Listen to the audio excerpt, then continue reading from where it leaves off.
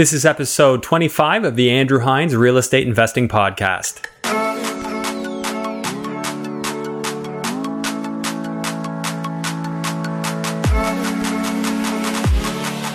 Hello and welcome to episode 25 of the Andrew Hines Real Estate Investing Podcast. Today I have Ken Bekendam on the show, and Ken is a very interesting real estate investor who is specialized specifically in duplex conversions. Ken has a background in both general contracting and in design, and he's combined those skills to facilitate his own investments, his own conversions, and this is where he's going in, finding a bungalow, and he's converting the basement into a secondary unit. He'll also do some other creative types of separations to create extra units. But when we create extra units, we create extra money. In today's discussion, Ken and I get into how you can deal with the permitting department, how zoning bylaws work, how official plans work. We get into a little bit of the nerdy stuff, but also just stuff that you can use, stuff that's going to help you in your investing career. Even if you aren't handy and you haven't taken on any reno projects just yet, if you can understand how properties can change, if you can understand that, hey, with a building permit, or hey, if I apply for this minor variance to be able to add a second unit, I can actually add a lot of value here, and I actually might make a lot of money, or I might make a lot of free equity. Not free, but we'll call it sweat equity from putting in the work. So there are a lot of possibilities, and for investors thinking about taking it to the next level and starting to grow their portfolio and their net worth more aggressively, I can tell you from my own experience that working with a municipality and getting permits and doing renovations the right way has been one of the biggest drivers for growing my personal net worth. And it sounds like it's been a huge thing for Ken too. Ken and his family have over 50 units together, and Ken personally has 12 units, and these are all duplexes. So Ken's a very knowledgeable guy. He uses his service to help both himself and other people. Today, he tells us the story. We get into a lot of really valuable stuff. I hope you enjoy this episode. Hello and welcome to the Andrew Hines Real Estate Investing Podcast. I have Ken Bekendam on the show. Ken, how you doing? Awesome, man. It's great to be here and to be on this podcast with you. Yeah, it's great to have you in the new rendition of the studio, which I just set up today. So the multi-camera angles and some better lighting. So, slowly evolving as I go. But I've not yet had someone on the show that is into more of the urban planning side of things, helping people get permits, which is just such a huge part of this business, which I have not really dug into at all. And it's a huge part of what I do too. So I thought we could nerd out and and talk about this stuff a little bit. Talking to investors about how it's important to know this stuff, or work with somebody who knows how to get you approvals, how to get you minor variances, all that stuff. So Ken, rather than me rehash what it is you do, because I'm not even fully sure what it is that you do, I have a few little tidbits that I know.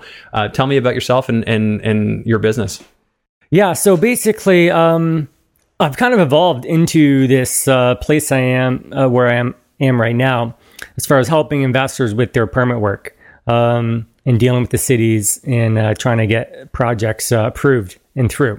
So kind of to step back a bit, so I grew up in a real estate family. My dad was buying investment properties since he was in his early 20s. And so we always had properties around. And I remember as a kid, going out to some of the properties and just helping, clean up in between tenants. And there's a lot of carpet, back in those days, and sort of steam cleaning carpets and stripping wallpaper and painting. And so that was kind of like my childhood growing up, was just kind of having these properties around. So as I grew up, kind of became of age, then I started kind of buying my own properties. And so now, I'm managing, my dad's properties. I'm also managing my own properties, and helping my brothers and stuff with some of their investment properties. So, and so we've kind of developed, a decent size, portfolio to where we're at now. And so that allowed me to be able to move full time into real estate investing, just coming up on 2 years now. You're a full-time investor? Yeah. Okay. So tell me what your average day looks like. So my average day. Okay, so my average day. I'm usually out of the house by 8:30 in the morning. And we do live on a hobby farm, so I got about half hour worth of some chores to do around the farm. I gotta, let the animals out, feed them, give them water, hay, make sure they're all good to go for the day. And then I'm on the road by 9. So from there, I could be heading out to one of our projects that we're renovating. Checking in on the guys, seeing, make sure the projects are going smoothly, answer any questions. These are your projects or clients' projects?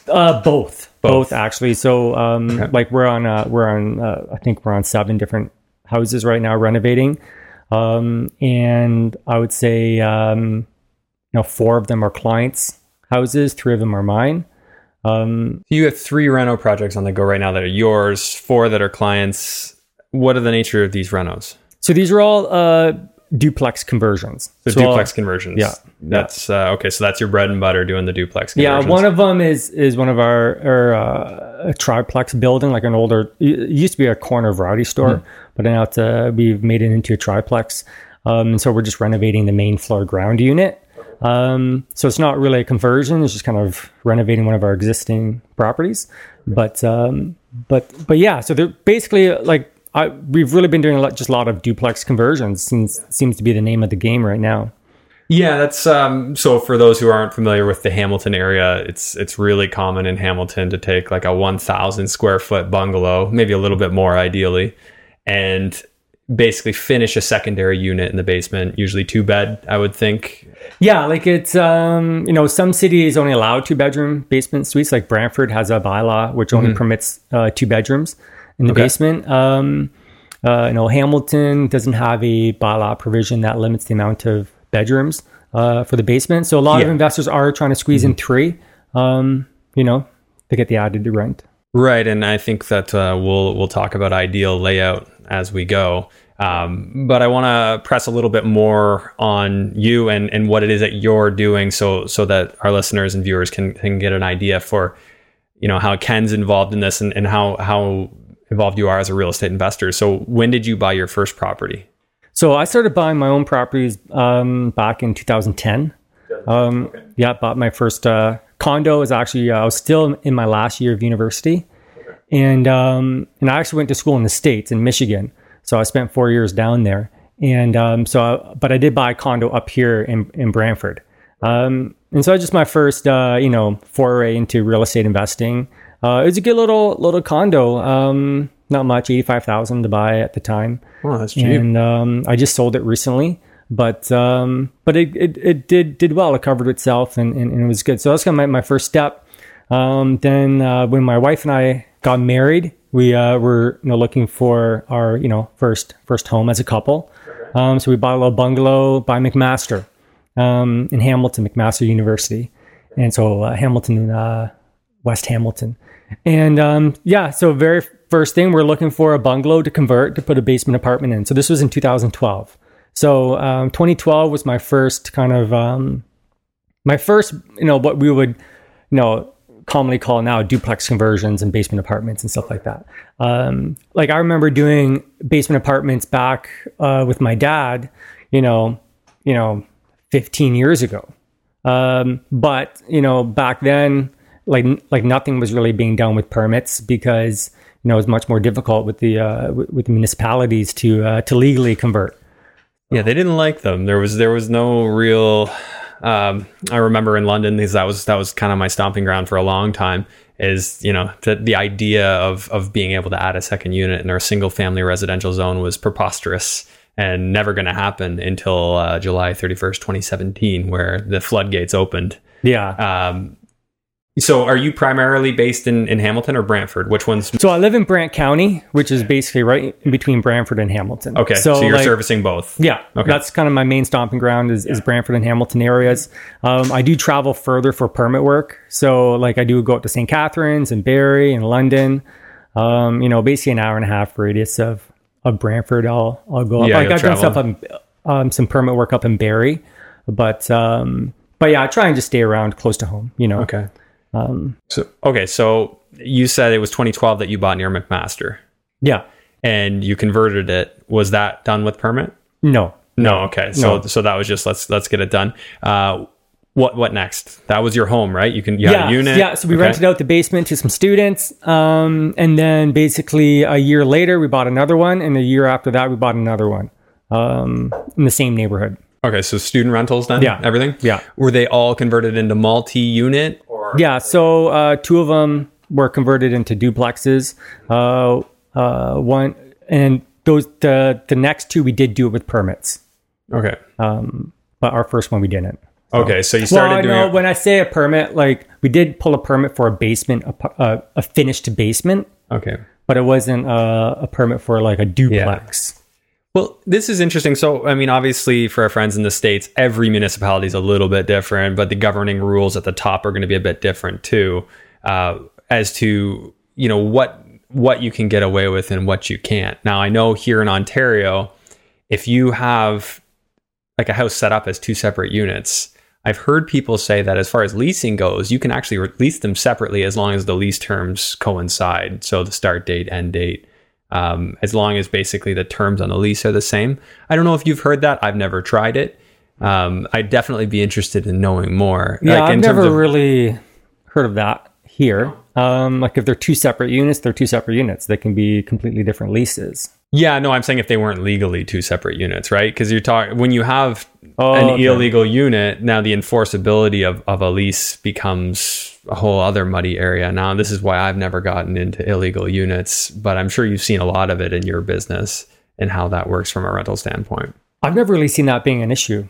You've never seen it an issue? No. Okay. No, I've personally, I haven't seen it. No, that's good. But I'm not a paralegal, so I don't we can't give legal advice. Don't take my advice on that. But what are your thoughts on doing illegal units? Like illegal units? Yeah. Well, like I think these days, the province and the municipalities are making it much easier to legalize, and to go ahead and do a renovation without a permit now is kind of an old school way of thinking. And from what I can see, it's a lack of knowledge around the whole permit process, the whole building, the building code, bylaws. So, people who don't want to pull a permit, they're afraid of getting caught or the unknowns or the extra expense. Yeah. And the reality is that if you're going to renovate properly, like if you're going to, get a good contractor in there, if you're going to build like you should, it shouldn't cost you any more to build with a permit or without a permit if you're building correctly, except for the cost of the permit, obviously. Right. And there's a certain, well, there's not a certain risk. There's a massive risk to doing it without a permit because, I mean, this is why I've not done that. Because I used to look at, well, what if I could add an extra bedroom that's not legal? What if I, do something, you do your 5 bedrooms in London with a permit and then maybe add an extra bedroom illegally. Like one, they could come in and say, that's not a bedroom. You can't use it anymore. You get, basically a bylaw enforcement officer tell you to stop. So you get that. Now, how much money have you spent finishing an area, right? Have you spent $20,000 of extra money doing that when it's not usable? So to me, I think that the biggest risk with this stuff is you're basically putting yourself in a position where you may or may not really have something. You may or may not really have something that a buyer one day should ever actually place any value on. Yeah, like the biggest problem, I see is people don't think about it at the time when they buy the house about the permit, but when they go to sell the house, it's an issue. Mm-hmm. Because the potential buyer could say, I want to see a permit. Like an educated buyer will say, I like to see the permit for that in-law suite that you claim you have. Right? And like they could be asking for more money on the house because it has this income suite. But if it's not a legal suite, it's not legal income. So then it's just a finished basement, right? So then with maybe like a kitchen, which is not a bad thing. Yeah. So like, again, like house sales are still driven by, market comparables and stuff like that, right? And as long as people keep, paying full price for these finished basement in-law suites, like we're not going to see the added value for a legal suite, until the public is educated on the difference, right? And there's a huge difference There is a huge difference, and this is why I brought this up, and I probably didn't segue into this conversation the best I could have, but I've seen it so many times, and I wanted to ask you about that is what you're seeing, because I've looked at properties throughout Hamilton.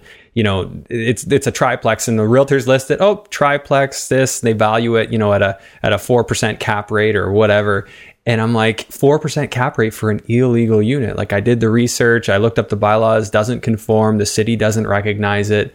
And they're selling it as if it's authentic. They're selling it as if it's a legal unit. And so the problem is that there's buyers out there who, one, just don't know, right? So they go ahead and they buy it as an investor or uneducated investor. And then, hopefully nothing happens. But, all of a sudden, like a week after they purchased the thing, there's a notice to comply on the door because a neighbor's complaining or something. And then they're like, what the heck? I thought this was a legal 3 unit, and then when you find out it's a legal single family home, and the zoning only permits 2 units, so now they're trying to have to bring this thing into compliance, and it just becomes messy, right? Like I was helping a guy downtown Hamilton.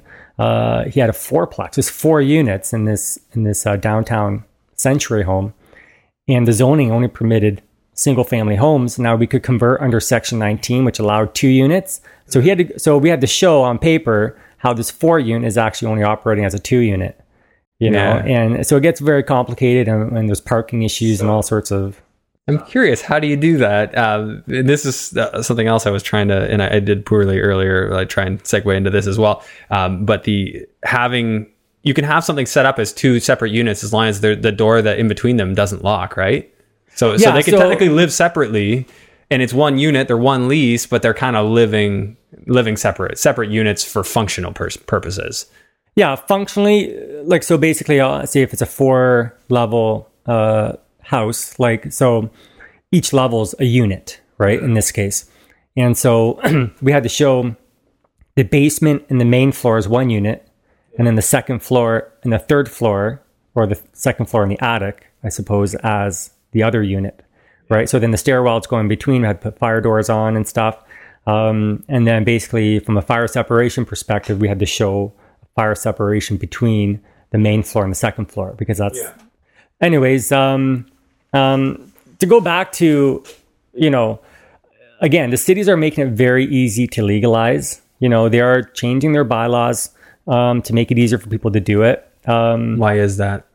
Because basically we have a huge, lack of housing. Here in Ontario, we have a huge lack of housing. And, the province is starting to come around and recognize that. But, the governments are very slow to respond to the need. And so they're making a few adjustments to, the bylaws that, will just help people create more accessory suites, 2 units, more apartments. Hey guys, just wanted to hit pause on the episode for a second here and ask you to please take a moment and subscribe, rate, and review this podcast on Apple Podcasts. So please just hit that pause button. Please make sure you give it a 5-star review. I'd really appreciate it. It's going to help more people to find this podcast and benefit from it as well. So my understanding, and you may know the specifics of it better, but it was like maybe like 7 years ago, that the province passed a bill that said that the municipalities, so all the different cities, had to allow secondary dwelling units in single residential zones. And they had X number of years to do it. And I think that 2017 was the deadline in Ontario. So I believe in pretty well any municipality you look now, there should be some sort of bylaw that allows for you to add a secondary dwelling unit. Do you know if that's entirely correct? Yeah, I think basically this year, last year was some municipalities are just doing it this year. Like for instance, Niagara just came around, and in January they just came out with their second unit bylaw. Oh wow! So they're kind of like one of the last ones to kind of come on board. But most municipalities, at least the ones that I'm working in, all have second unit bylaws now. They all do, yeah. Which obviously is huge. I mean, if you think about it from an investor's standpoint, if you can do something that's going to add, let's call it $1,000 or $1,500 of income, and maybe net that's $800, if you could do something that's going to add that much income, what's that worth in extra value, right? If all you have to do is apply a cap rate, and now we're adding units and we're adding $100,000 in value. So if we have something that's say a 4% cap rate in a neighborhood, and I know not, residential real estate, not everybody looks at it this way, but as an investor, I do if I'm buying something, and I know other people do too. So say, a unit we adds $800 a month in value. So if we were to multiply that by 12, so 800 times 12, so that's $9,600 a year. Let's say that's net values. Like say you had it rented for $1,500, but you got a portion for taxes, a portion for your insurance and maintenance and management, all that stuff. You got $800 a month left over. So that $9,600 a month, if we divide that by our 4% cap rate, that gives us an extra $240,000 in value. Now that's pretty extreme. Probably most people aren't getting quite that much more, but you know what? I would say there was one I did in London where easily the second unit I added that much value. Oh yeah, like I think say a duplex, say a turnkey duplex, depending on which market you're in is say 500, 550 or something. And then if it's a triplex, it could be 650, 700.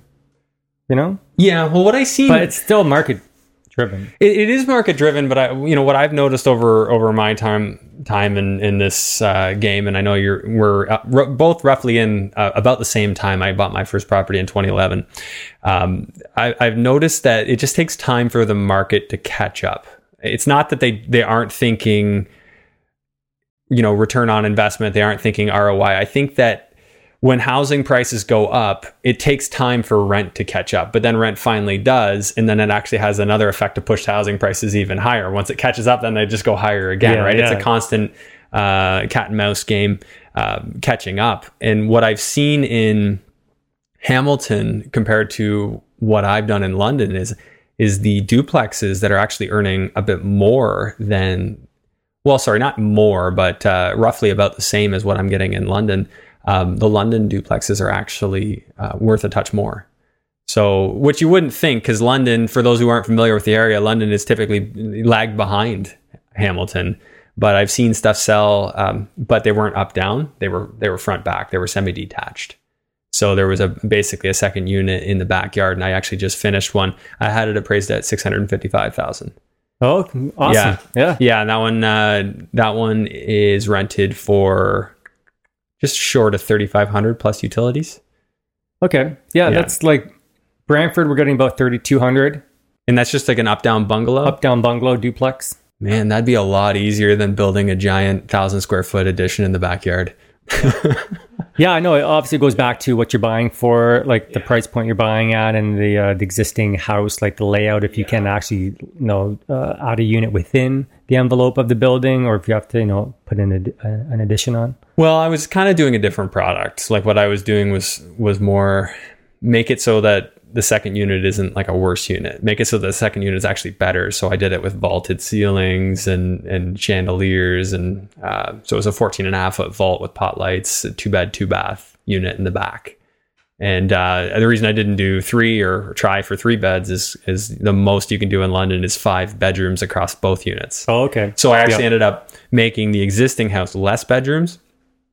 And I took some of those bedrooms and put them over into the addition, which is the separate unit. And maybe I'll post some pictures of this. If you're on the YouTube version, you can see some pictures of the one I'm referring to. And I'd certainly love some pictures of some of yours. We'll find a way to sneak them in here. But yeah, so that I guess it was just a slightly different product. But so you're typically doing the up down. Yeah, the stuff that I'm personally involved in, from stuff that I'm buying and renovating myself or from our clients, most of the houses are your typical bungalow up down conversion. Like I'm doing one right now, which is a vertical split. We're doing front to back. Okay, so a front and back split. Now, why would you have chosen to do that instead of? Well, so this was a story and a half. So we did the front and the second floor as one unit, and we did the back and the basement as the other unit. So just the way the house separates and divides in the best, most efficient manner, right? So it's all about being creative, like looking for opportunities where others don't see them. Looking at a house and seeing how you can convert into 2 units, and it could be up down, it could be front to back, it could be side by side. there's lots of different ways of trying to convert an existing house. Yeah. And I guess in terms of area of fire separation, it's not really any more or less doing it vertical versus a horizontal split.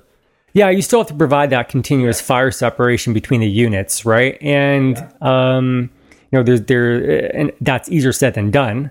There's it can be more challenging when say if you have a 2-story section of the house, and then you have a 1-story section, and then you have this attic above the 1-story section that's connecting into the other space there. So sometimes you have to get up into the attic to like install fire separation, which can be a bit of a pain, right? Than working just across the basement ceiling in a typical bungalow conversion. So like there are different challenges with fire separation with these conversion projects. I would say that's probably the number one area of struggle with a lot of contractors is getting that fire separation in and getting it done properly and getting it passed, Absolutely. And it's definitely a challenge. And I think some municipalities have slightly different expectations as far as inspectors go. Like I know the building code's consistent, but I've even noticed from one inspector to another, like, oh, you can do it this way, and others want it done. There's a huge disparity across the different building departments about what they're accepting and not accepting. And like you can say the building code's the same across the province, but they all interpret the building code. They all interpret the building code different, and each chief building official has the right to kind of make some of their own decisions internally with their department about what they're going to accept and not accept, based on other factors that, for instance, fire separation is one issue that sometimes the building department will have a special agreement with the local fire department that, they'll accept reductions in fire separation, so it becomes every project becomes its own application, because again, you don't know which building planner you're going to be assigned to, and there's differences between plan examiners and what they're going to want to see, and so it becomes a fun game. Yeah. It's not for the faint of heart. And to be honest, like at first, when I was first getting into this, again, due to my own lack of knowledge around the building code, it was a very frustrating process at the beginning. And anybody starting out with their first couple renovation jobs with permits, whether that's on the client side or on the contractor side, it's very frustrating until you get up to speed and you understand the building code and the bylaws. And then once you know that information, it's much easier.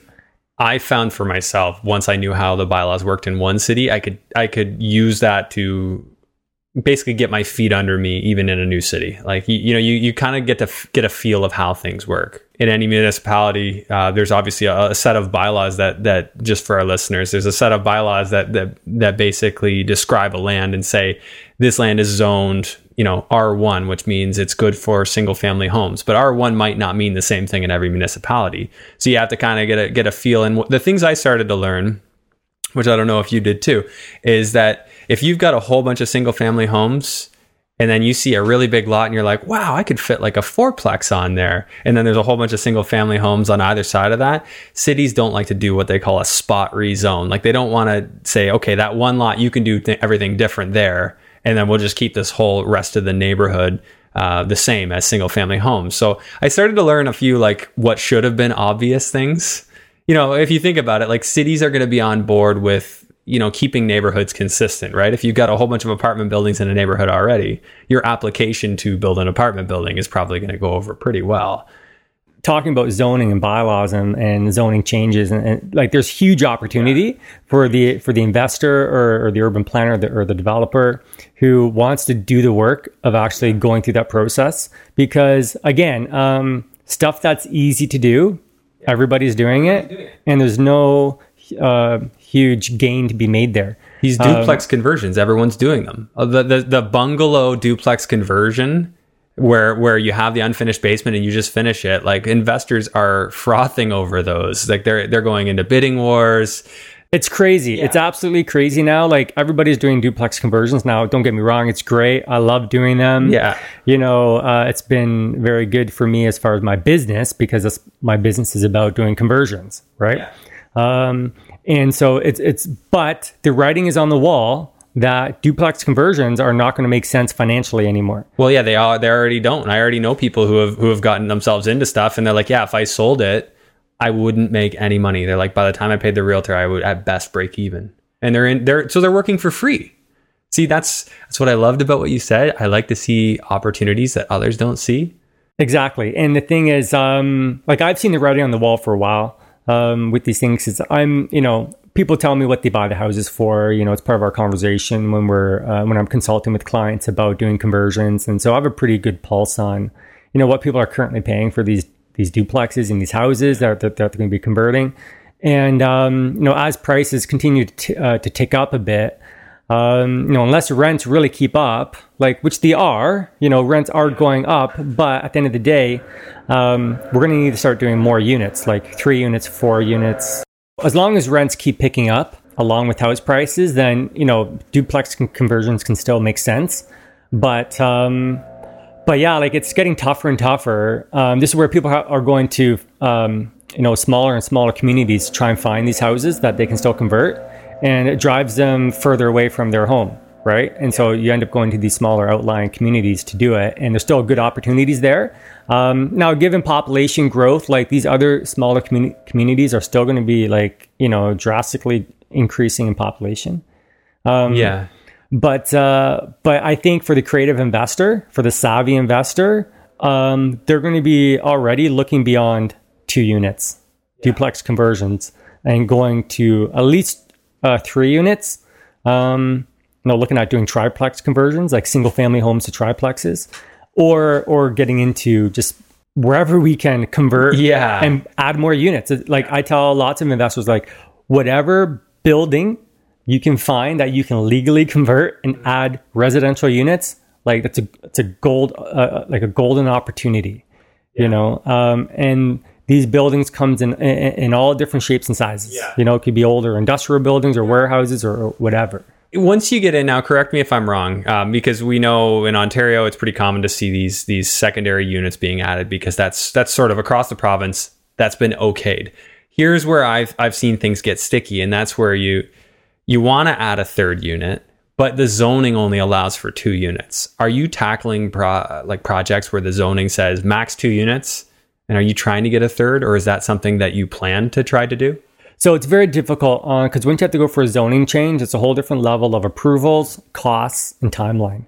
And sometimes just to get that 1 extra unit doesn't make financial sense to go through that zoning change. Now, it goes back to what you're able to buy the house for. So if you found some sweet wholesale deal, and it's like $100,000 under market value, and you can maybe afford to spend an extra $25,000 on doing a zoning change and all the studies and stuff to get that extra unit to go from a 2 unit to a 3 unit. But there's a whole different level of risk, because now it has to go to council and go in front of council and be approved, and so it gets trickier. So if you've bought this property and the only way for you to get a good return on investment or cash flow is based on a 3rd unit, and the zoning only permits 2 units, that's a huge gamble. Huge gamble. I love this. This is the conversation I wanted to get into, is how do you decide which fights to pick? And in my mind, and I know it shouldn't be, but there's this process for our listeners who aren't familiar. There's this process called a minor variance process. And that's when you want to get an approval for, say, adding a 2nd unit, but you needed room to have parking in the backyard, but you didn't. So now you need to have a parking space in the front yard. The zoning bylaw says you can't do that. But if you go in for a minor variance, you can apply basically, and you can have council decide whether or not they're going to let you do that. So basically what happens is there's a mailing, it goes out to the neighborhood around your house, and then the neighbors can come out and they can say their piece. City staff says their piece. So the people in the zoning department, people in building department, they all say their piece. Usually they would probably support that. Maybe zoning say, well, we don't like it, but given the area, we'll support it. So basically what the committee has to do is they have to decide, are we going to approve it or not? And they're looking at, okay, what did staff say? Staff liked it overall, and then the neighbor Mary doesn't like it, but she didn't have a very good argument. Okay, we'll approve it today. But I've been in a meeting where they're just like, no, never going to happen. We don't see it this way. Like, we just don't want that, So you could literally have somebody wake up on the wrong side of bed and sway that committee to go the other way. So your whole plan A was, I'm going to get that second unit because this is easy, right? This makes so much sense. Of course they're going to approve this. It's so minor. I just, I'm 1 foot off on my setback on this one side, and I want to go in for that minor variance. Like, this is where it's important to, again, if you bought this property and the only way for you to get your return on investment is this additional suite, and you're banking on a minor variance, like, there's just an extra level of risk there. Right. Yeah. So, because the problem is, if you can't get the minor variance, you can't apply for the building permit. Yeah. You can't get your legal status. Yeah. Right. But I do know there is opportunity there for these investors, if they're willing to put in the work and to take an extra level of risk. To go through the minor variance process or to go through a zoning change to get more units, like, there can be a huge return on investment there in the end. But for a first time investor, I wouldn't necessarily recommend that because it's an extra level of risk, and it depends on which city you're operating in. Because some cities, the minor variance process, like for parking, is a pretty routine variance and is more automatic, as far as being kind of rubber stamped and approved, right? Some cities, it's more challenging. Like St. Catharines is a very tough city for minor variances. Like, they're just not really supportive overall of duplex conversions. Hamilton is very supportive.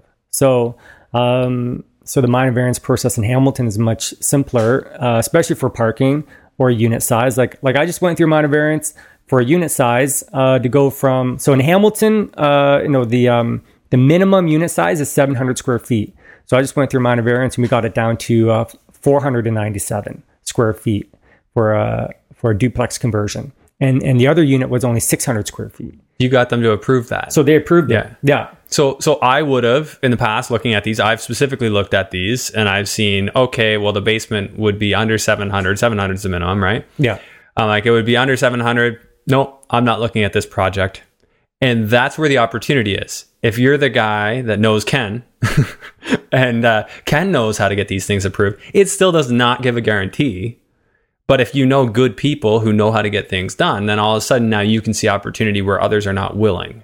Yeah, absolutely. Like this, these, all of a sudden, your eyes are open to a whole street of houses that you could buy and convert that nobody else is looking at because, they're afraid to go through the minor variance process.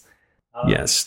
So learning a skill and learning and not being afraid of this is huge. I'll give you a similar story. So I had to deal with the heritage department in London because this whole area was designated as a heritage area, even though this area was a joke, like just should never have been a heritage area. But there's a long story, which I could tell another day of how it got that way. But anyway, so it was like one side of the road or the other. If you're on the east side of Warncliffe, no one touches it because they know that it's a fight that they don't want to pick. And then on the west side of Warncliffe, it's like every other house is being ripped to shreds and rebuilt, like, because they'll rip off the siding, but in the heritage area you can't.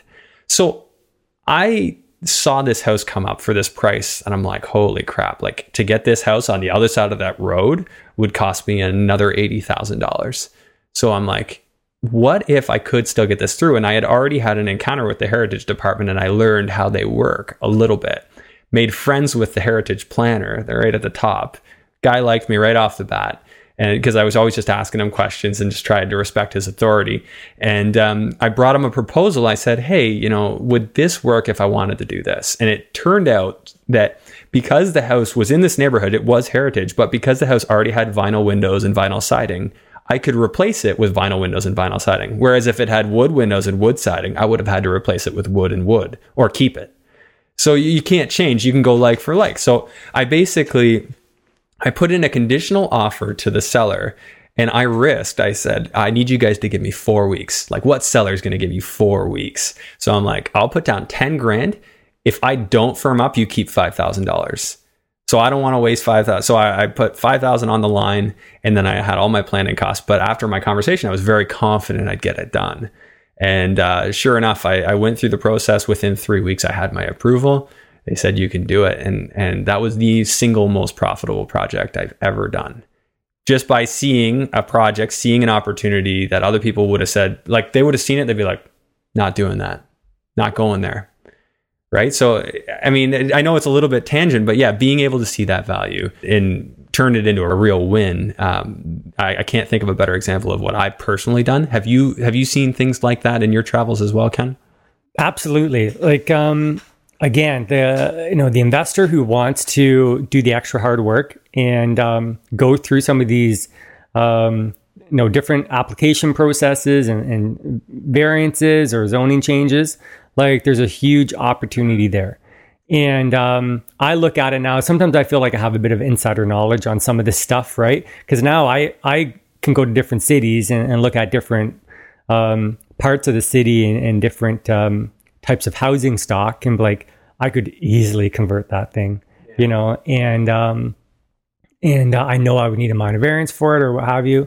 But I know this particular committee of adjustment, and I know that they would look favorably upon this, right? If everyone just followed the zoning bylaw, like we wouldn't have the big major developments that we see happening. We wouldn't see changes happening within the city. And so it takes investors, it takes developers who are willing to basically, quote unquote, like, kind of fight the city and challenge the city on their own bylaws in order for us to continue to grow as a city and provide more housing stock and all this kind of stuff.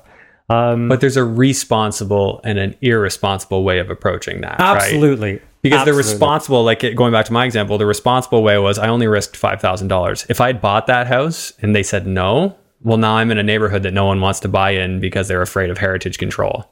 You know what I mean? I would have lost money. I would interest, closing costs, land transfer tax. I would have lost way more money than that. Like you start on smaller types of projects that you understand a bit more easier. Like so you start with a small minor variance for parking on a duplex conversion on Hamilton Mountain on a bungalow, right? A very easy kind of thing to get your head around.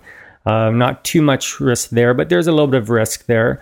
And eventually, you work your way up into ultimately like what these big condo developers go through, and getting official plan amendments and zoning changes and all sorts of stuff in order to get these towers built. Right? That's like the opposite end of the spectrum, but there's everything in between, right? And it's every investor will eventually go through this journey. Like you just have to start on smaller projects or smaller houses or a single family home. And you work your way up into, duplexes and triplexes in a 6 unit or a 10 unit or a 12 unit or 30 unit apartment building, so. So now switching back onto you here, what level of service are you providing to your clients? Like where do they start with you and where do your services stop? Yeah. So basically I get involved, typically right after the house is under contract, before it closes. And so I'll get in, like they call me up and say, Ken, we want to do a conversion. And so I'll come out there during the conditional period, basically just to help them confirm that we can actually, legally convert this property, to the best of my ability as I can on a little walkthrough, right? Mm-hmm. And then sometimes at that point, I'm in there taking measurements right away, getting ready for my drawings. And so I basically will take them through the permit process, getting all the floor plans done, the elevations, the construction details, all that kind of stuff ready so that, we can submit it to the city, and then give the drawings to the contractor to quote for the renovation work. So I typically will take it all the way through the city process until we get the approved building permit in our hands. Okay. So you're kind of general contracting the design and approval process. Yeah. So I'll do all the permit work. And then from there, if the client wants to continue with me for the renovation work, then I'll, put a quote in for the renovation work. So do you have your own general contracting company? Yes. So you will actually, you have your own employees that will do the work, or you have your own subcontractors? Yeah. So it's a mix of, in-house guys, sub-trades, and, subcontractors and electricians and plumbers and all of that. So depending on the client, there's some clients where basically I'm taking them all the way through even into the tenant filling process and property management. Now, wow. I don't actively go out there and pursue property management, but my family and I, we have 51 rental units. So we're already operating as a property management company, whether we like it or not. As long as we're going to continue to buy rental properties, we're going to be getting more and more tenants. So for some select clients, who are doing the permits with me, the renovation work with me, depending if they're live in the city or if they're from outside of the city, I'll go the extra step and help them fill the unit. And for a couple clients, we've evolved into a property management agreement in the end. Yeah, but for most people, it's just permits or renovations. Yeah, they want you to probably take them through the hard part. Like I know if I hadn't been through the planning process and approvals for permits, I would probably want somebody like you to just get it done for me. Yeah, and having being a contractor as well, it's I was a designer, and then then I started a construction company, and then I kind of went back to designing, and so I kind of have skills in both fields. Okay. So it really helps on the permit side, to just make accurate drawings that contractors can read and understand and ultimately build. And my focus and specialty is on conversions, duplex conversions. So smaller buildings, smaller houses. And so it's, I think it works well. It's been working well for my clients and my contractors and trades that I work with. Just to get just good drawings that show the information properly for people to build. Yeah. Well, here's the other thing. Working with somebody who does a good job of drawings is, are they speccing out the cheapest material that satisfies the requirement too, right? How many times do I see plywood being called for when OSB would have done? And for those who aren't familiar with that, OSB is like the chipboard. It's still strong. It'll get it done, but it might be 20, 30% cheaper than plywood, maybe even 40% sometimes. And, I've seen designers cost a lot of money by calling for the wrong materials or unnecessary materials. They're just wasting money. Absolutely. And this kind of goes down a different road. Just speaking to why it's good to have a designer who knows how to make a good plan that works, you're not going to have problems with, and it's not going to waste your money. So this is where I would suggest to people is to, when you're seeking out a designer or an architect or an engineer, is to find those guys or girls out there who have construction experience. Because there is a whole field of architects and engineers out there who aren't really active in the construction industry. Yeah. And so one, they don't have a pulse on the cost of construction.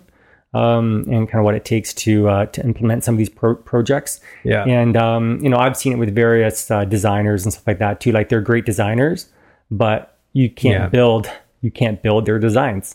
It's way too complicated.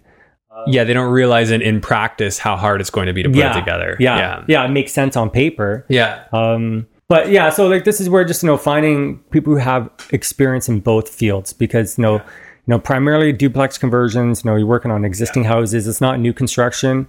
And you're doing just a lot of renovation work, right? And so the drawings, have to be detailed enough that, it will pass the planning department as far as what the city wants to see, but still simple enough that your everyday contractor, investor, or homeowner can easily understand what's going on. So if I could sum that up, I think it's absolutely huge that they have some sort of construction experience, or they're really they get it. You know what I mean? The engineering firm I work with, they do designs as well, but they just seem to get it. They know that, you want to call for the cheaper material generally. But yeah, I definitely do see some things that they do wrong. I think there are pros and cons with any firm you go with, but I think the biggest takeaway I'd want to get out of this is that it's not just the cheapest guy you want to go with. You want to go with the guy that understands, has a track record for people liking their designs. One thing I did is I actually asked the truss designer who he liked to see drawings from. Ask people and ask trades people, right? Hey, who do you like to see drawings from? Have you seen a good designer? And then you just find a copy of a print with a name on it. You can call them, right? Yeah. For people who aren't around here or don't have the luxury of working with Ken here. So, Yeah, it's definitely a good conversation to have. So you said you have 51 units between your family and yourself. How many units are you at personally with what you've done, starting in 2010 where you bought your first one? So like how many doors? Sure, doors or properties, whatever way is easier to describe it for you. Got to count now. Ballpark's okay too. 12? So you're at 12 units right now? Yeah. Okay, so 12 units. What's the main type of property? Are they all like residential duplexes? Yeah. Basically all duplexes. So and students, families, or a mix? No, I got some McMaster rentals. So I have, I got like 18 students I rent to. Okay. But just it's all bungalow conversions is all that I personally own is bungalow conversions. Yeah. Is your cash flow strong? And so it's mainly Hamilton market, right? Brantford and Hale. I got bungalows in both cities. Bungalows in both. Probably cash flow is a little stronger in Brantford, is it? Well, it's not a fair comparison because my Hamilton bungalows are student rentals. Oh, so, okay, yeah, that doesn't work. It's not necessarily the same, but they do cash flow the same. Cash flow the same? My Brantford bungalows cash flow the same as my Hamilton ones, but the Hamilton ones, no, they cost me more, so I have a higher carrying cost on those ones, but I still probably net out the same. Okay, so I want you to think about a good deal that you've done, one of your personal properties that you've probably done a BRRRR on, where you bought it, you renoed it, and refinanced it at the end. You've done that, I'm assuming. So straight that I kept on, like that I held on to? Something that you bought, renovated, and refinanced, well, or kept, even if you didn't refinance it. Can you give me like a cocktail napkin number rundown on one of them? Yeah, so I'll tell you when I finished up this past December. And so it was a 1,000 square foot bungalow in Brantford, in Echo Place in Brantford. And we bought it for $340,000. Just a dated bungalow. It's a good solid house, just dated. Okay. So we put about, what did we put into it? $116,000 into it. So that was a renovation and permit fees and everything? Yeah. So all in like 116, you said? Yeah. So everything I paid out to my contractors and materials and invoices, receipts, including taxes, permit fees, was about 116 if I recall. Okay. I'd have to go back to my Did that spreadsheet. include carrying costs as well, or carrying costs rental on top? Costs. Just That's rental okay. costs. Yeah. Yeah. Okay. So we did that over a 4-month period, the renos. And then basically we had a month of showings. So it's a 3-bedroom main floor unit and a 2-bedroom basement unit. Fully separated. We separated all the utilities as well. Separate heating systems. Oh, beautiful. Utility like hydro, and we separated water. Yeah. And the main floor, we took out load-bearing walls and opened up the kitchen and living room. New bathroom, new flooring. So the full main floor was done, and then the basement was all brand new. We gutted it back to the concrete floor and the concrete wall. Again, we did some structural changes in the basement in order to open up the kitchen living room area in the basement. So we did quite a full rehab to the house. So the main floor rented for so that one rented for $1,550 plus utilities for the main floor.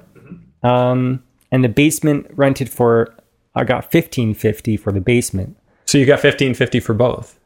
Oh, no, sorry, $1,450 for the basement. Okay. Yeah. So I'm thinking some new numbers now that I'm working off of, but so that one, because that was back in December, so rents were a little bit less in December. We got $1,450 for the basement, $1,550 for the main. Okay, so that puts you at $3,000 on the house. Yeah, I think we're getting $3,050. Okay, so total rent is $3,050, and you don't have utilities. So off of the $3,050, what cash flow do you see after your mortgage? Yeah, so we refinanced it. So my qualifying position is a bit different because this property is run through a corporation. And so, and then the lender I'm working with CIBC, but I'm working through the private wealth division. Okay. So, the qualifying is a bit different there. So we only go up to 65% loan 65. To value. Oh, okay. Yeah. So that's just part of our business model in our growth mode that we're going through, is that we're in order to do more, we're having to leave more money in the properties, just to continue to qualify. Okay, but so between your reno and your purchase, you're in for about the total reno and purchase is 456,000 there. Yeah. What value did you get on your appraisal? So on the bank appraisal came in at 485 on a bank appraisal. Market value for a turnkey legal duplex was at least 500. I did have one realtor investor who offered to buy it off me at 520. Mm-hmm. But no, I told him no, get lost. I'm holding on to this thing. This is mine. I just like to hold on to property. I'm not one to turn around and flip it off. Yeah. So that was that was a pretty decent one. We were able to get our renovation money back. Okay, so yeah, if you did 65%, that would have been $312,250. If that sounds roughly familiar. Yeah. Okay, so if we were to take away, if you were to run the number at, say, going up to 80% loan to value, which would be typical, I'm running the numbers based on my personal. No, that's fine. Yeah, so your cash flow is going to be a bit better because you're obviously lower leverage. Are you on a 25-year amortization or a 30? That's 25 years. 25. So that's the other thing when you get into commercial lending sometimes, or maybe the private wealth, they require a quicker amortization. Yeah, so that one was 3.34 variable. All right. Do you recall if you have a ballpark cash flow number for that one, after you factored everything? I don't know. No. I don't know. It's all grouped into our okay, yeah, our other properties and stuff like that. And to be honest, I've been so busy, I haven't even looked back at that house, because I'm on 4 other houses beyond that. And I just haven't had the time to actually sit down. You're going too fast. Well, let's just do it right now. Sat down and actually. Let's just do some hypotheticals just so we can give people an idea. So you've got $30,50 in rent, your taxes, just guesstimate. $275 a month. So $275. And then you've got insurance per month. What do you think? So I would say it's $100 a month, because again, all our stuff's in a commercial policy across all the properties. So it's not like it's pretty affordable. It's not like it's a separate policy just for that. Oh no. Okay. Yeah. The way mine works is that they just tack on a property to it. So there's an extra fee, but I still try and keep it separate. Yeah. But yeah, I know they always send it as one bill, pay this one lump sum. I'm like, no, but separated. So, because for tax tracking, you have to say which property it was associated with. Okay. So you've got your taxes, you've got your insurance, any other expenses. Well, you'd have a certain amount for maintenance. Yeah. So, again, everything's brand new. So it's all brand new renovated. So again, for at least the next number of years, there's not going to be much maintenance. Again, the tenants are doing their own snow shoveling and lawn care on this particular property. And they pay their utilities. So you might just have, if you averaged it out, maybe you got $600 a year or something like that, $700 a year. Yeah, I go in, change the furnace filters once in a while. Yeah, it's good to have something there, even if you just save $50 a month or or $75 a month, just for odds and ends. Of course, when you finally have to paint the place, those things cost money, right? So I like to budget something for that, and then you're managing it yourself. Yeah, we self-manage. Yeah. Okay, so as far as your mortgage goes, do you know approximately what your monthly payment is on that? $1,612 a month. So $1,612 a month. So $30,50 minus the sum of all those expenses. Do you want to know what your cash flow is, Ken? It should be around $1,000, but yeah, you could have just said that. I was trying to make sure you did your math right. Yeah, so I got 900. No, I have a good sense. I have a good sense for where my properties are operating at. I've done enough of them to. I know that they're going to be, $800, $900, $1,000, sometimes $1,200. But like I said, I've been so busy, I haven't even sat down to even run some of the numbers, the finished numbers on these properties. Although I know in my gut where they're at, every once in a while I like to sit down and I like to just see exactly where it's at, and then I feel a little disappointed. I'm like, man, I want that higher. It's good motivation. Okay, so I like to break down the return.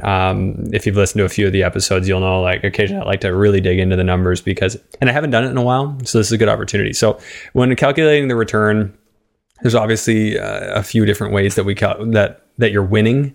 One of those ways is obviously your cash flow. So on an annual basis in this scenario, your cash flow is, so the 988 times 12, so it's about 12 grand a year. Then I like to say appreciation. Usually I just go with like 3%, nothing too crazy. Say you're starting at a $500,000 value, and we're going up 3% a year, 15,000. And then mortgage pay down, I usually just go with 3 or 4% of the principal amount, because that's usually a good ballpark. In your case, because you have the faster amortization, I'm going to say that's 4%. 0.04 times your mortgage, which was $315 to start. You're actually returning about $40,000 a year on this property, and that $40,000 a year, if we divide that by your investment, your net investment, which is $140,000 after we factor your mortgage, you are getting 28% return on your money. Yeah, that's pretty typical for these types of bungalows. Like, I had some that have come in at 30, 34%, 40%. It depends. It goes back to, how much you're buying, how much you're putting into it, the renos, your financing condition, position, what types of rates you're getting, terms, Well, you could drastically increase that number if you get 80% financing, but you're so far along in this game. Like you're already, past where residential lending is really going to look at you. Yeah, absolutely. Yeah, they don't look at me anymore, which is sad, because you think that, you would think that these, big five banks would want to work with more established investors. It's my own beef I have with them. I'm like, guys, like, why don't, like, you guys will give loans all day long to the first time home buyer who only has 5% in the game, 5% down. An experienced investor, who's got a whole bunch of properties and a lot more equity, a lot more experience managing houses, and you won't, you give them only like 65% loan to value. They just act like insurance companies, right? Everything's like, oh, what's our level of risk here? And they're just going based on, well, a lot of people who, they watch a TV show and they're like, hey, I think I want to buy a rental property. And then they do it. And there are people out there who will buy a rental property and they'll mismanage it, and they'll get into a heap of trouble. Their tenant stops paying, and then they stop paying their mortgage on their rental property before they'll stop paying the mortgage on their home. So I guess that's where that logic sort of started. Why they're more happy to lend on a home than they are on a rental property, because they know you care about the home more. But I can see where their logic comes from.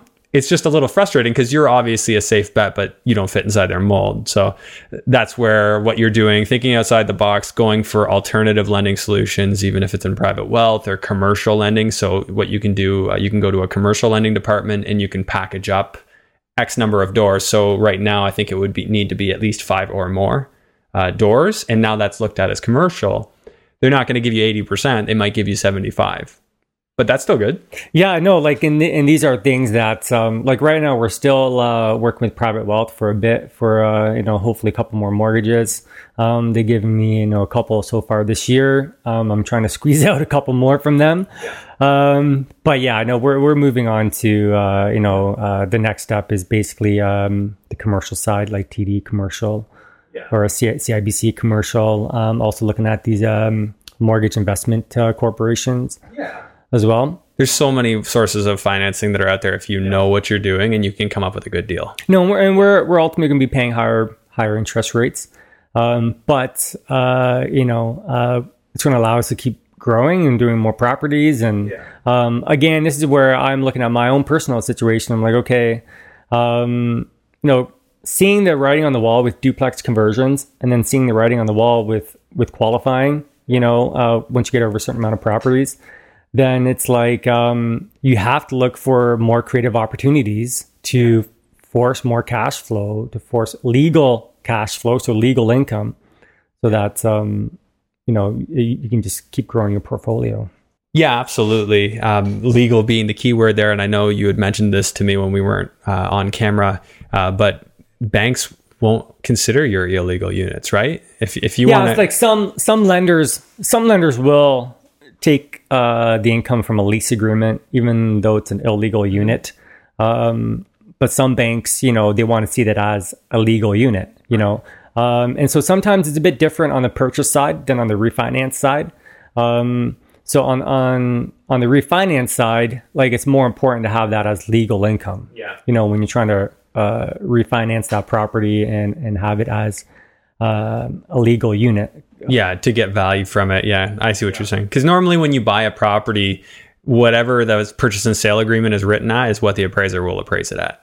But when you go for a refi, they're really going to look closely at, well, is this legal and what are you getting from it, and all that. And an appraiser is going to want to know that it was done right. Yeah, like the appraiser has to put on his appraisal report, what's the market rent for the property, right? But he can only put on his report what the legal rent is based on the current legal use of the house, right? So if it's a legal single family home, that's all you can put on the appraisal report is, $2,500 or whatever it is for the rent. So like sometimes people get kind of stuck on the refinance because they can't refi the property because it's not a legal unit, Yeah. Goes back to being knowledgeable and making sure you're buying legal units. Make sure you convert them legally too, so that you can truly benefit from them. It's not to say that you couldn't have a den that you that's fully fire compliant that you rent out as a bedroom too. You could do things like that, but if you're going to be taking those risks, make sure they're mitigated. Make sure they're small risks, right? Like if you can put in like a coat of paint and a new window, and now you've got yourself an extra bedroom that might make, $500, $600 a month. What's your payback? As long as I don't get shut down in the next year, it was worth it. And the thing is, like the problem, part of the problem is if you just have one or two houses, right? And if you have a good T4 salary, like qualifying may not be as more difficult. But as house prices continue to rise, we're asking these lenders for bigger and bigger mortgages. Qualifying gets harder and harder. Wages aren't keeping up with the cost of housing. So like qualifying is going to be a major issue for the vast majority of investors. And if you're not already facing those battles or hitting those walls with the lenders, you will eventually hit those walls, right? It's coming. And so you have to set yourself up at the very beginning for as much legal income as you can possibly get behind your name. Yes. If your goal is to continue to buy more property. Right. Do it the right way. And I think, side tangent, we're not going to get into it today, but I really do think we're going towards a day where most Ontarians, most people who live in Ontario do not own their own homes. They're going to be renters. And we're going to have a select few that are owning the vast majority of our properties. Just because they can't afford them anymore. It's been driven up by foreign investment, this and that. So, the more you can do to position yourself well now might help you to get on the right side of that. So you'll be the guy that owns all the properties, renting them out. Yeah, so. And like especially for that first-time investor or that first-time homeowner or that young couple who's just starting out in life and they're looking at what they should be buying, for their new home. Like I say, guys, get yourself a nice bungalow, do a legal unit in the basement. That's going to help pay down your mortgage. It's going to become your little nest egg. You're going to refinance that thing, move on to your next stage of home, right? Make that first one a full rental property, and you just keep moving on and moving up. That's how my wife and I started. We've done very well with it. And I wish a lot of my friends would have done the same thing. Yeah. Unfortunately, some of them are of the mindset that there are no way I'm not going to have somebody live in my basement, or I want to have this big, beautiful house right away when I'm married. And, I just shake my head and I'm like, okay, you guys do what you need to do. But, I think it's a bad decision, If it were my decision, I would live in something that has a converted unit in it, just for that exact reason. Like, if I'd rather let somebody else pay down my mortgage, be able to write off a certain portion as tax deductible. There's so many benefits to that. And we all have spouses that we need to get on board with things. So and like people have to get over the fact that this first house that they're investing into or buying into is not going to be their forever home. Yeah, maybe for some people it is their forever home, but for a lot of people, they are eventually going to move on to another house, right? And so you have to take the emotions out of it. Yeah. Easier said than done. Well, I do have a question for you because I don't want us to go on forever, and there were some things I wanted to ask you. So one is for our listeners who are maybe early in the game, what's something that you wish you could have given, if you go back to the 2010 Ken, what would you tell yourself if you could go back and tell yourself something as an investor? I would tell myself to pull the permit from the very beginning, because my first property I never did. And I got busted halfway through the reno, and I ultimately did have to get a permit. Yeah. But, I would say don't be afraid of trying to work with the city through your first property on the renovation side. Yeah. Don't cut corners. Renovate properly, renovate well, and make sure you sound rate the units. Like put in the insulation, put in the extra drywall, the green glue, do whatever you can to mitigate noise on these units, because that's one thing that after the fact, a noise complaint is much harder to fix after the house has been renovated than trying to do it, during the renovation. Wow, yeah, that's a gold nugget right there. Yeah, the soundproofing between units. I've heard that's such a huge thing. It's the first thing that people will cut out of the budget, or they don't think they need, and then they're like, "Oh my goodness!" Where there's noise issues, or I can hear the walking, the talking, and then they're trying to find solutions afterwards to fix it, like stuffing vents or putting down carpet runners and all these sorts of things to mitigate the noise. Yeah, and should have been done right. Should have been done at the beginning. Yeah, absolutely. Do your soundproofing. I have one duplex that I didn't renovate.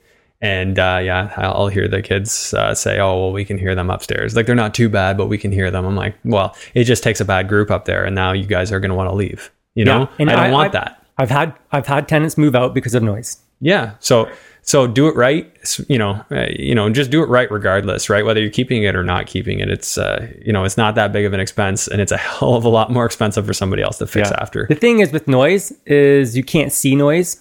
Right. So it's something that, you invest the money into noise proofing in products that you ultimately never see.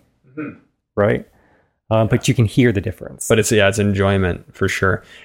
What's one thing you would tell your, just to anyone, doesn't have to be just you, but somebody getting started or early on, they haven't yet tackled the permit side of things. They haven't yet done it. What would you tell them not to do? I mean, aside from not getting a permit, what else would you tell them? Don't do this. I would say try and plan well, at least. If you're not going to get a permit, at least try and do sketch out a accurate floor plan and think ahead through the renovation. The best way to optimize the space, think about your mechanicals, your ductwork, your plumbing, your P-traps, your venting, your stacks. Think about where these things are located, and just plan through the renovation properly, so that when you're not trying to solve issues on the fly, and you end up with all these weird and awkward bulkheads and stuff because there's been no forethought done through the planning process. So, obviously, this is where a good designer can help you optimize the space and think about these things during the renovation. And as a first-time investor or a first-time homeowner going through renovation, you don't think about planning necessarily. And this is where I see a lot of first-timers doing their renos. It's like a hack job. It's terrible, bad layout. I'm like, guys, if we would have just thought a bit more about this, we could have totally, optimized the space way better, and it wouldn't have cost you a whole lot more money. In other words, work with a professional. Number one, get a permit. Number two, work with a professional that is going to help you see these things that you can't see. When I started, I had no idea how big of a deal knowing where to put your HVAC trunks is. where the trunks run, those are the big rectangular tin trunks that transport the large volumes of air in and out of the furnace. They run along the house lengthwise usually, and they're usually a headroom issue. If you got them running right down the center, now all of a sudden you might not have enough headroom. So when I was getting started, I didn't really know the implications of not knowing where those should go. I didn't know what the implications truly were. So yeah, work with a professional, I would say. Like, it's just, especially when you get started, down the road when then maybe you can do a little bit more yourself. But it really would make sense getting started. Okay, Ken, when somebody would like to get a hold of you, what's the best way for them to do so? So the best way to reach out to me would be, one, you can reach out to me through Facebook. It's just my name, Ken Bekendam. I'm the only one in existence, so you can easily find me on Facebook. The other one would be to go to my website, legalsecondsuites.com. And I do have a checklist there. So if you're trying to determine whether or not you can legalize a property, definitely download the checklist, legalsecondsuites.com/checklist. And then you can sign up, and then it'll be emailed to you and you can download it. And basically just kind of walks you through some basic building code requirements, basic zoning issues, things to look for when purchasing your property or your investment property, if you're going to do a conversion. Just things to look for so that you're not caught by surprise. Awesome. Okay. Now a couple quick questions for people to get to know you. What's your favorite hobby? My favorite hobby is, if you want to call it a hobby, is boating. Like, I love to be on the water. I grew up with boats in our family. And so whenever I can get out there, I try and get out there. That's more like, I guess, an activity. That's a hobby. But also, I see all your stuff here as far as like music and drums. And I'm a musician too at heart. So yeah. Oh, that's great. Dream vacation. Dream vacation is to... whether it's my own or one that I charter, but a private yacht, to charter a private yacht with, say, 4 other couples or something, a nice big 100-foot private yacht, go to the Bahamas or something. Yeah. And, probably take a bunch of money to do it, but that would be, I think, a sweet vacation. Yeah, you'd probably spend like $20,000 in fuel getting to the Bahamas, but... That's a great. So like some of these private yachts, they're 100,000. They could be 500,000 a week to charter. Yeah. So say the smaller ones, they're about 100,000 a week. So you split that between 4 or 5 couples or whatever.